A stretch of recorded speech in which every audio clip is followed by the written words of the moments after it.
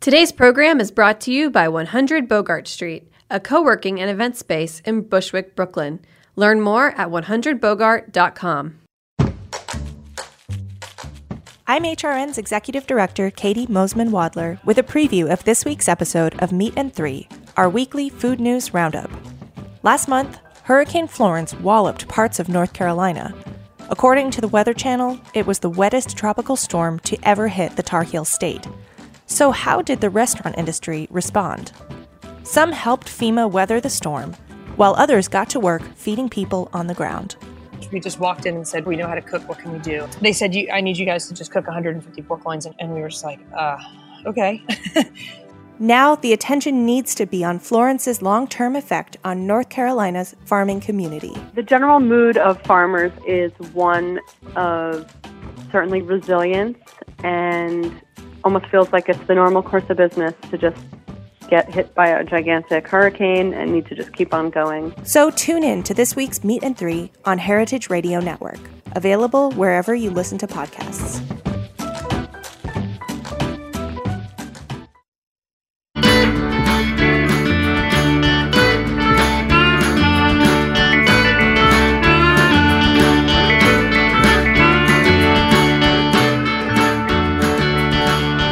Welcome to Feast Your Ears. I'm Harry Rosenblum, and I love to talk with people about what they do and how it influences their personal food stories.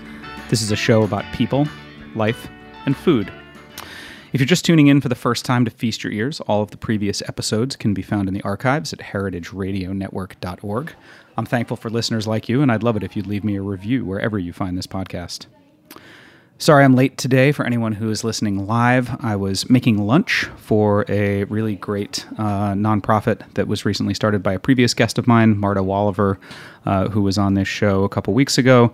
It's called fundhercampaign.com. I was making lunches that are then bought and delivered to people in their offices, and all of the proceeds go to fund a progressive female candidate in the upcoming election. So today I made some dosa and some curry and some onigiri and some stewed apples, and the money is all going to help Jen Lunsford, who's running for state senate in New York's 55th district upstate.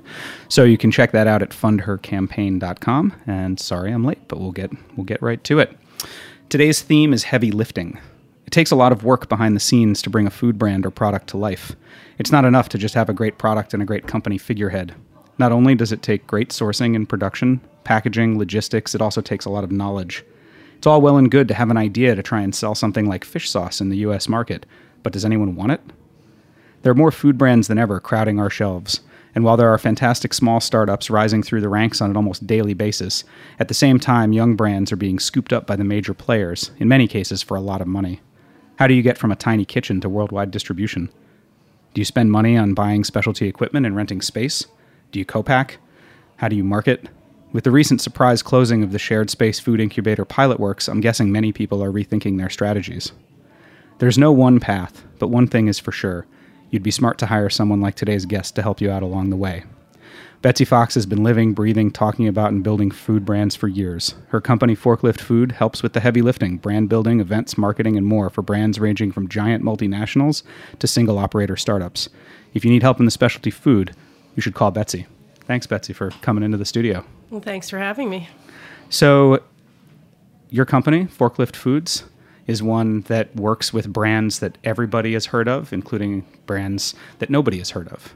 But nobody's heard of your company, I don't think. So tell us a little bit about what Forklift does. So Forklift is essentially a culinary brand management firm. We take brands that come to us and we bring them often from concept all the way to the shelf. Or people may come to us with, say, $100,000 in sales and say, I want to be a $10 million brand. How do I do it? So we help them at different points along the way. And some of the, you work with giant companies. You've done work for M&M's. You've done work for Pedigree, dog food. But then ones that sort of, when I first met you, you were doing work with Redboat Fish Sauce. That's right. Well, I was originally in the global advertising world, and that's when I worked primarily with people like Mars and Danone, and that's where essentially our experience comes from. The other members on my team also have similar backgrounds, so we bring what I would call big agency and big food marketing experience to smaller brands. Yeah. So I think of myself as a multinational advertising refugee. And so I'm helping those small brands really And come do to you life. feel like do you feel like the way that social media works and the way that people share things on the internet has made it more possible for smaller brands to leverage things that used to only be available to bigger brands? I do. I think in the past people had to advertise really Right. to get the word out and And raise that awareness. costs a lot of money. And it costs a lot of money. So social media is a great way to raise awareness. Cool. So but you don't just, it's not like with Redboat, you weren't just, figuring out how to promote the product and put it into stores like when we had grocery at the Brooklyn Kitchen. You were doing a lot more. You were traveling, you were understanding the product. So fish sauce, Redboat fish sauce is an interesting brand. A gentleman came to me in 2011 and said, "I'm making the best fish sauce in the world." And I'd spent a lot of time in Southeast Asia, and so I tried it, and he was absolutely right. It was some of the best fish sauce I'd ever had. That's great. And at that point, we were looking at trends in the marketplace, and umami was a huge trend. So one of the things that strategically we decided to do was really launch with chefs who were all talking about umami and launch with that as a background. And so our chefs essentially became our awareness builders for us. And and the product was so amazing. So that's how it started. And then over time, we've gotten into the bigger chain stores like Whole Foods, and we're Sure. really proud of we probably have 5,000, maybe 7,000 distribution points for a single product, which is pretty impressive in that short amount of time. And we did it all on a shoestring. So Yeah. Redboat's finally really coming into its own. We're launching in Europe this year. And it was a combination of chefs and events and just a lot of committed people that we call, our extended Redboat family. Yeah, I mean, and it is a delicious product that I feel like when it came to market, there were already lots of chefs who would go, if you were in a large urban area, you would go to Chinatown and you would buy, fish sauce was available, and I think chefs were definitely aware of it. But I think in the home kitchen, there's been such a huge explosion of Asian ingredients. Yes, the other part of our strategy was to launch and make fish sauce the new soy sauce. And you can see by the numbers that it's really going in that direction. I mean, a lot of people are scared of it. It is sort of a smelly thing. But once you try it, and once you become a regular user, you use it in eggs, you use it in red sauce, it's got a crossover. And that was the other part of our strategy. We needed to get out of the Asian food ghetto. Right. And really move into other different kind of cuisines and different other uses. Yeah, I think people's willingness to use, for lack of a better way to describe it, stinky food or stinky condiments at home has really come a long way. I mean, I think that we're finally, I feel like, maybe getting to the other side of the weird waspy Anglo history of not liking things that smell bad. I mean, my mom used to tell stories that her, if she took chopped liver sandwich to school, the kids would laugh at her. Yeah, I think that's going away, and fermented foods have done a lot to really help with that too. Yeah, Something absolutely. you're an expert in. Totally true. Tell me about Ziba, which is a really neat brand that obviously I came to know about it because I know you, and you brought it to me. But tell me a little bit about that product. Well, I was line. really excited to meet these 3 American gentlemen, who had started a fruit and nut company in Afghanistan. And not only where some of the best fruits and nuts have historically come from. And so I tried their products and I was so impressed. But then they told me what really made the difference for me with Ziba is that 80% of the workforce is Afghan women. And when they started the company, they wanted to do something with a social angle to it and really give back. So we've just launched this year. Actually this summer, and we're beginning to see great traction. We have 4 different retail varieties and about 11 different varieties that we sell to chefs. But they're figs and they're almonds. Excuse me, figs and almonds, and we also are selling a very interesting product called apricot kernels, which is those are amazing. They have surprisingly, they have more protein than almonds and a much better omega ratio. So they're really, really good for you too. Yeah, we're really proud of those. Yeah, I mean the products are great, and I've started to see them around in stores. I was in Kalustjan's last week and saw them prominently displayed right there. Well, hopefully you'll see them more and more over the next couple of months. Yeah. So. Yeah, people should keep an eye out for that for sure. It was just the Afghan harvest, so we just bought forward on all of our products. So we're really and that the first new container of of actual new harvest products comes in 2 weeks. So we're really excited about that. Now, do the products all get packaged in Afghanistan, or do they get packaged here in the U.S.? No, they're packaged in Afghanistan. Got it. By our ladies. Yeah. Wow, that's amazing. Yeah. It's a great story and a delicious product. And, certainly I feel like we are so far removed from the effects of war in this country that we've been involved in. And so, if even in the smallest way, by buying those things, you can help to rebuild a place that in some small way the United States helped destroy. It seems like a really good thing to do. Yes. I mean, and we're also helping the farmers in Afghanistan. Yeah. So we only work with smallhold farms and farming co-ops. So it's not a big operation. So we have to put together product from all over the country. Right. Super cool. So when you were in advertising, did you start out in food? I started actually out in beer. Oh, okay. So always food and beverage has been what I've done. I worked briefly on the Colgate business, but for the most part, food brands, Anheuser-Busch, Gatorade. We launched Michael Jordan globally with Gatorade, which was fun. So I've always had an interest in food, and then being able to take that big agency experience and bring it to smaller clients is really exciting. Growing up what was food like in your household growing up? Well, my family went on a lot of exotic trips as a kid. Each summer we went somewhere different. So, for instance, we were some of the first people into Russia, and so exotic food was always part of my life. And so what a great opportunity. It was great. Yeah, I mean, I was really lucky, and I tend to like to bring products in that are different and not something you would find most places, but that cross over from a consumer, a chef's kitchen into the consumer market. So they have to sort of have those two criteria. Are there any products that you remember seeing on those family travels that you would love to be able now to bring to market? Actually, that's interesting. Someone just brought me something that reminded me a lot of childhood trips to Mexico with my family. So it's a salsa called macha, which is made from chilies and sesame and peanuts and pumpkin seeds. And a cheesemaker called me and said, "I've just tried the most amazing salsa macha," and I actually just got a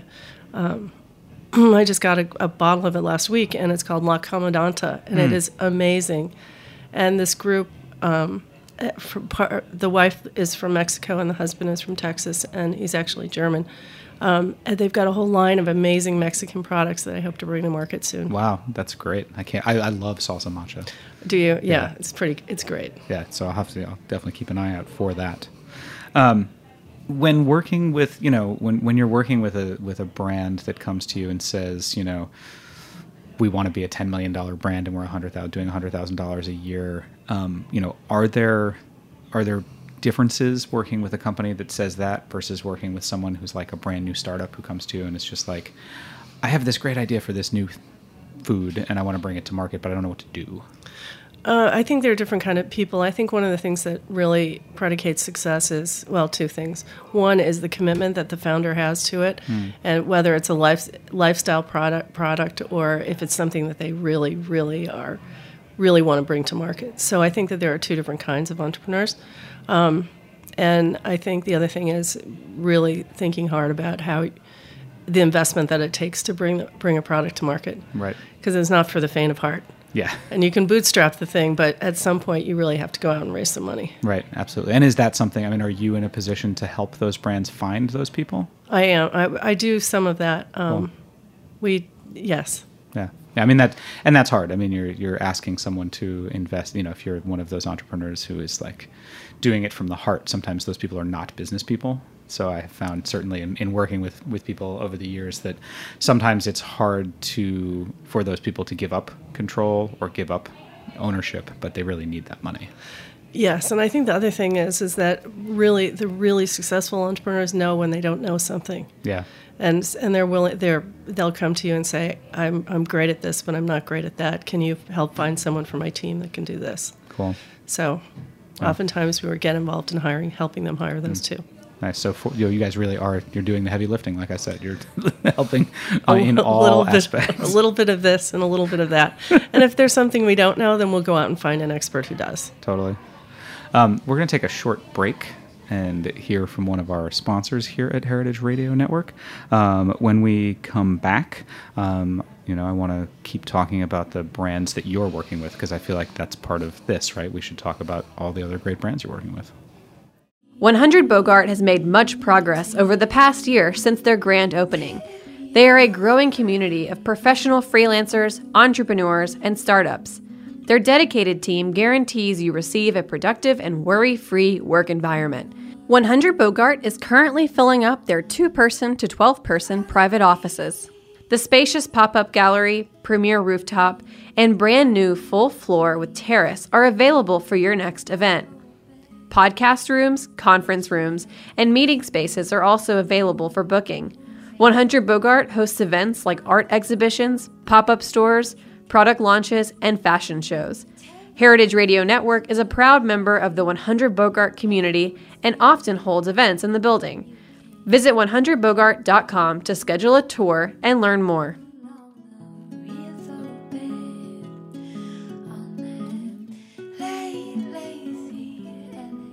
Welcome back to Feast Your Ears. I'm Harry Rosenblum, and if you're just tuning in, joining me in the studio today on this rainy Monday afternoon in Brooklyn is Betsy Fox of Forklift Foods.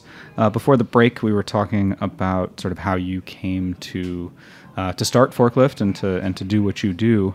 I'm wondering if you can talk a little bit. I mean, obviously you work with lots and lots of different brands, but if you could highlight a couple of brands and sort of success stories, I guess, of things that you've helped them accomplish. I mean, one of my favorite brands you're working with is Sfoglini. People who are regular listeners to Heritage Radio, I'm sure, have heard them on lots and lots of shows here, but they're a great brand. Well, I worked with Sfoglini a couple of years ago. I'm not currently working with them, but I am really impressed by what they've achieved. I mean, Steve and Scott are some of the most amazing people and really, really strong entrepreneurs. They've just moved their facilities up to, as you may know, up to Coxsackie, New York. Yes, I know. Well, which is good, because I know they weren't working within Pilotworks, but they were working right next to Pilotworks. Right. They were at the Pfizer building. Yeah. That was where they started. They were, I think, one of the first tenants there. Yeah. And so I helped them from a marketing and sales standpoint, and they've just taken off, and so it's been great to see them grow from small to big, and we were working together when they got into Whole Foods, and which really sort of doubled their business. Yeah. So that's a terrific brand. What do you think one of the like what are some of the pitfalls to being a small food brand that you come across? I assume there are some that you come across over and over again, and mistakes that people make. Well, that's a good question. Every brand's a little bit different. One of the brands that I'm working with now that I just have a whole lot of heart for is called Zia, and it's a Hatch chili company. Oh yeah. And so I think in the beginning they weren't as focused as they could have been on really building a retail business. They started at Schmorg, and were doing really well there, and decided to launch into the jarred business. And over the last year and a half, we've really sort of changed the whole complexion of the business. We have a very strong, I'm going to use that word again, financial advisor involved. Sure. And so I think that's made a big difference in Nate's business. We also have sort of begun doing more and more events, which has helped a lot. One of the things that I think small brands forget is that it's all well and good to get the distribution, but if nobody knows who you are, and nobody's reading about you or hearing about you on a podcast or whatever, they're not going to buy you on the shelf, no matter how good your packaging is, because they've never heard of you or what you do. Right. So I always encourage my brands to do some sort of consumer marketing along with that distribution push. Yeah, I mean, they're a very interesting one, because I remember when they started at Smorgasburg and they were roasting the chilies, and that was part of what they really wanted to be doing, right? Was like the fresh roasted chilies like you get if you're actually living in the Southwest, but that has a limit. You can't be in too many places at once. And a short season. Yeah, exactly. So the idea of getting into jarred product, I think, is a really, is a very smart one. But then the next step, as you point out, is people need to know who you are. They can't just see your brand on a shelf in Wichita and know it's going to be good. And again, we've been really lucky to work with John Lewis, the pit master from Charleston, who just had a Zia Hatch chili roast with Lewis Barbecue. Cool. A couple weeks ago, and that was really exciting. And and David Tanis has been very helpful because, of course, he lived in New Mexico and had a restaurant there for many years. So, having friends like that and having some exposure through magazines like Saveur has really also changed that business. Yeah. Is there anything that you think is missing in the market right now? Like, is there something that or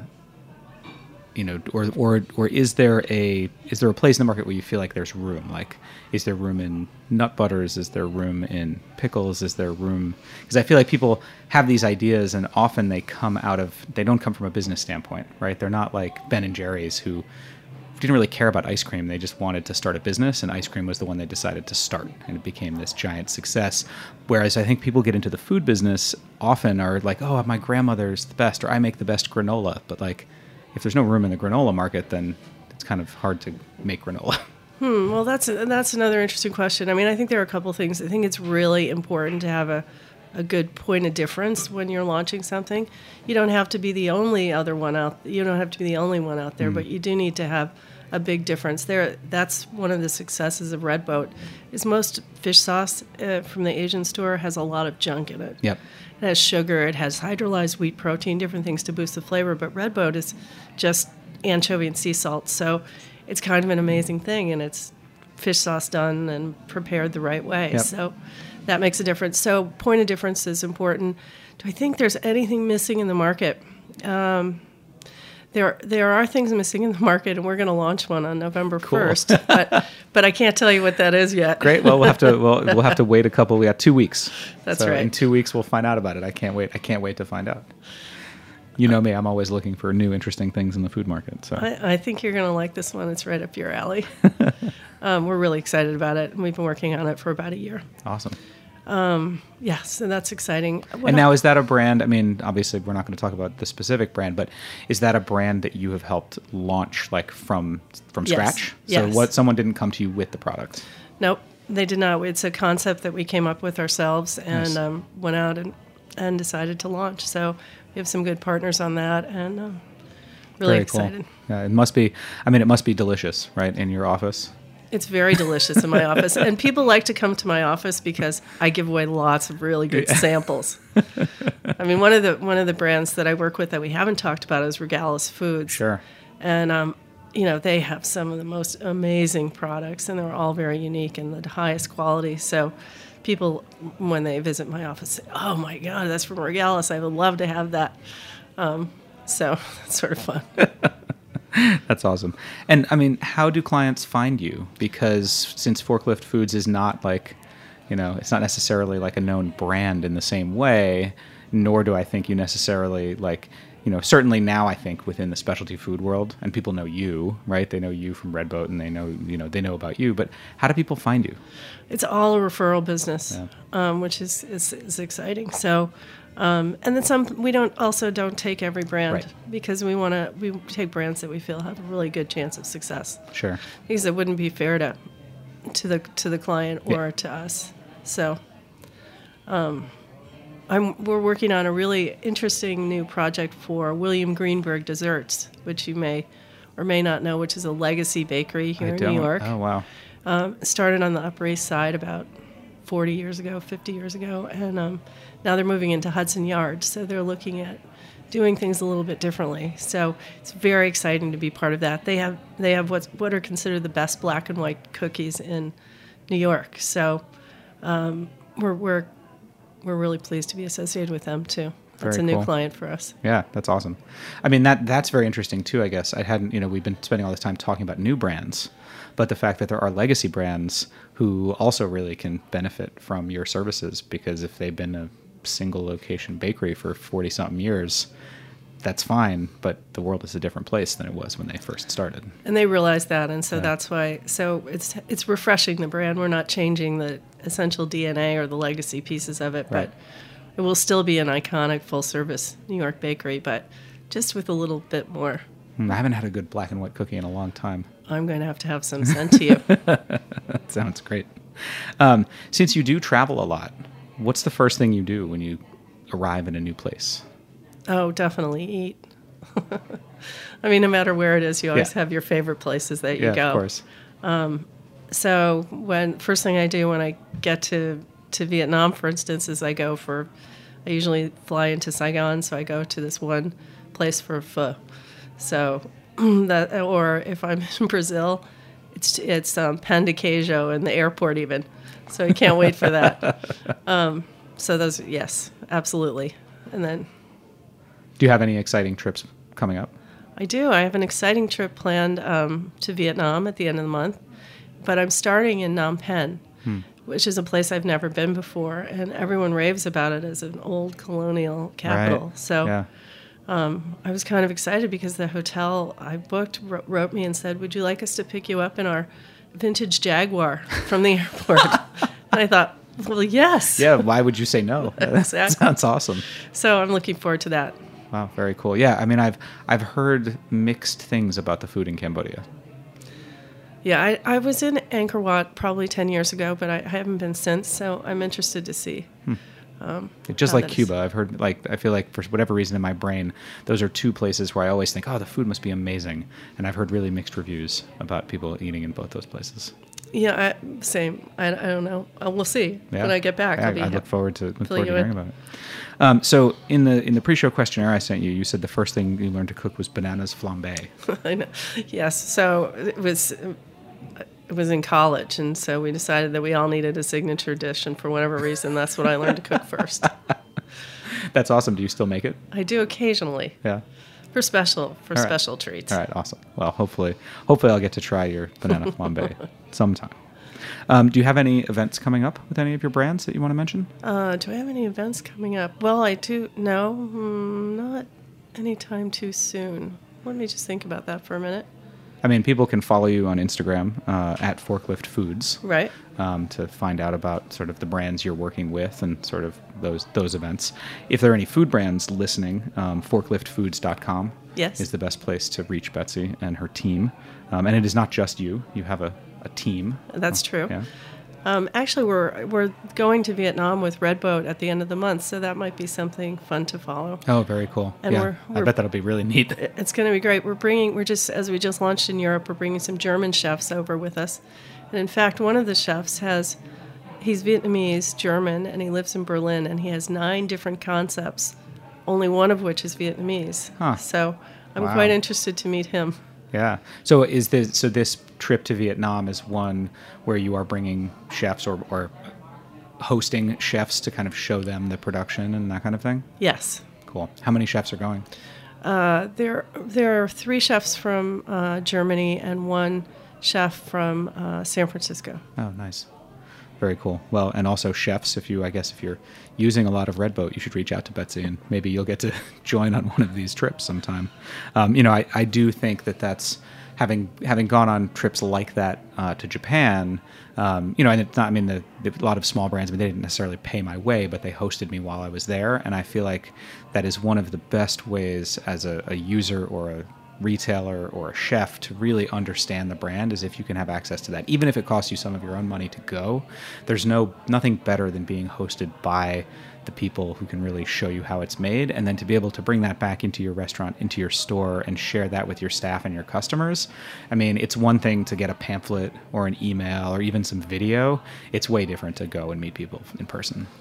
Yeah, we're always happy to host people in Vietnam or in Hatch for Zia, or I would very much like to go to Afghanistan, but right now that's not possible. Yeah. So any of the brands that I work with are always happy to show you how it's made and what's going on there. Awesome. Well, thanks so much, Betsy, for joining me today. And if you, like I mentioned before, if you want to reach out to Betsy about if you need help with a food brand, if you are a food brand, if you are starting a food brand, if you are a chef, you can find her at forkliftfoods.com. Thank you. Thanks, everybody, for tuning in to Feast Your Ears today. I want to give a little plug. Coming up on November 12th at the Brooklyn Brewery will be the 23rd iteration of Sumo Stew. Sumo Stew is an event celebrating Japanese food and culture, and of course sumo wrestling. Michael Harlan Turkel, who hosts the Food Scene here on Heritage Radio Network, and I produce this event. Happens 6 times a year. Go to sumostew.com for more information and to pick up your tickets.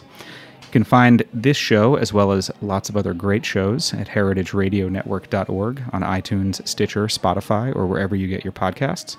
Please take a moment to rate and review the show, and please reach out to me if you have any questions. You can find me via email, harry@thebrooklynkitchen.com, and you can follow me on Instagram @thefoodballer. Talk to you next week.